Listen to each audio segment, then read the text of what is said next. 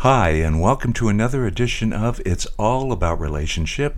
I'm David Novak, and this is episode number 28. Episode number 28. So, here's an observation. It's pretty easy to give praise and glory and thanksgiving to God when everything's going right, correct? You get a new promotion, you get a raise, you have a favor, everybody's loving you, unexpected money comes in the mail, all kinds of great stuff. Those are easy times to praise God, right? Now, I know you're already thinking, I know what he's going to say, And you know what? You're probably right. But I'm going to go ahead and articulate it anyway, because even though you know what I'm going to say, it always helps to hear this stuff, and it can be encouraging. So what about those times when things aren't going so cool? You lose a job, you're persecuted, somebody gives you a hard time for no reason, you didn't do anything wrong, but yet, you're being ripped or spoken of behind your back. You get into an argument for no good reason at all, and it wasn't your fault. You don't get the job that you thought for sure you were going to get. Or for me, it might be a booking or a role that I auditioned for. I've had that happen, lots of times. I thought for sure I was going to get this gig. I thought for sure I was going to book this role in this TV show, and I prayed and I asked God to help me to do really well, and maybe I did do really well, and maybe, I think I did, when I left, and I felt great, and I thought my agent was going to call me, the next day and say, hey, you know what, you're on Avail, and, where you booked it. So what about those times when, things don't go the way you want them to? What do? Is God still real? Of course. Just because we prayed and asked for something particular and it didn't go exactly the way we thought it would, does that mean God doesn't love us anymore? Does it mean he's mad at us? Does it mean we've messed up and so we're reaping what we sowed? Well, I don't know. Maybe it could be some of that, but certainly not the part about God being mad at you. Certainly not about him not loving you or wanting the best for you. So what's the point of all this? Well, the point of all this is to remember a couple of things. God definitely loves you, and he wants the very best for you. And there's the key in that second part. He wants the very best for you. Sometimes we don't get things that we want, or they don't go the way we want them to, because they might not be the best for us in the long run. What is the scripture? You know what I'm trying to say. Oh my goodness, what was that scripture? All things work for the good to those that love the Lord, that are called according to its purpose. That's Romans 8:28. I'm doing that off the top of my head. Had it written down, but here we know. And we know that all things work together for good to those who love the Lord, who are called according to his purpose. Yeah, I did that pretty well, didn't I? Romans 8:28. Point being is that God's working stuff out, and he can see the future. He knows what's going on, and he knows what's best for us, and it may not always be exactly the way that we thought it should go.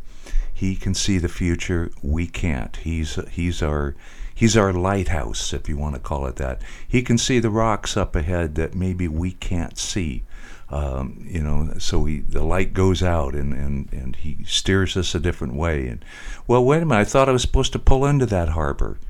What about? But he sees the rocks. He says, go this way, go that way. Point. We have to praise God in the good times. In the hard times as easily as we do in the tough times. And that's why it's called a sacrifice of praise, because we trust him regardless of the circumstances, regardless what it looks like. 1 Thessalonians 5:16-18, rejoice always. Says always, doesn't it? It didn't say once in a while. I know, that's kind of tough, isn't it? It is for me sometimes. I don't know about you, but sometimes it's really hard to rejoice always.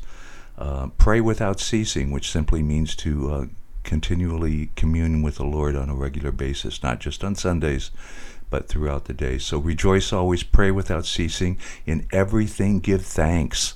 In everything give thanks, he says, for this is the will of God in Christ Jesus for you. It means that we don't believe that he brings bad into our lives. We don't believe that he's trying to cause us not to succeed.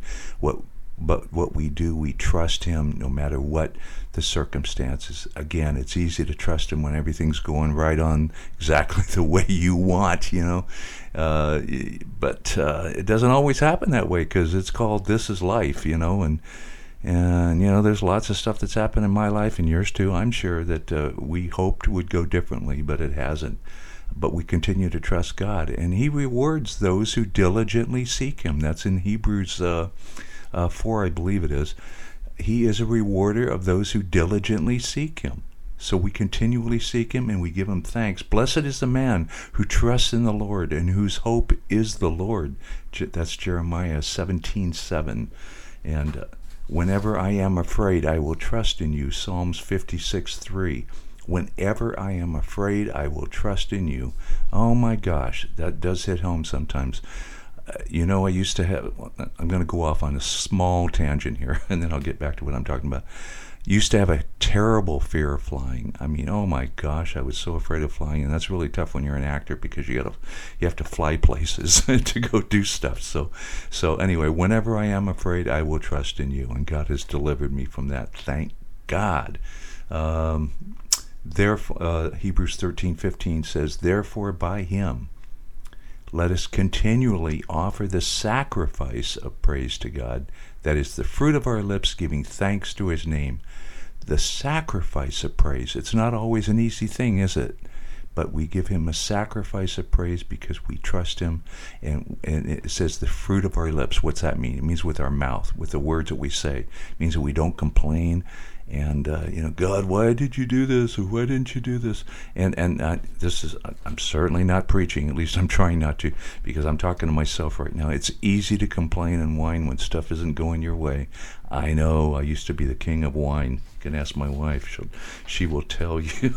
You used to be the king of whine for sure.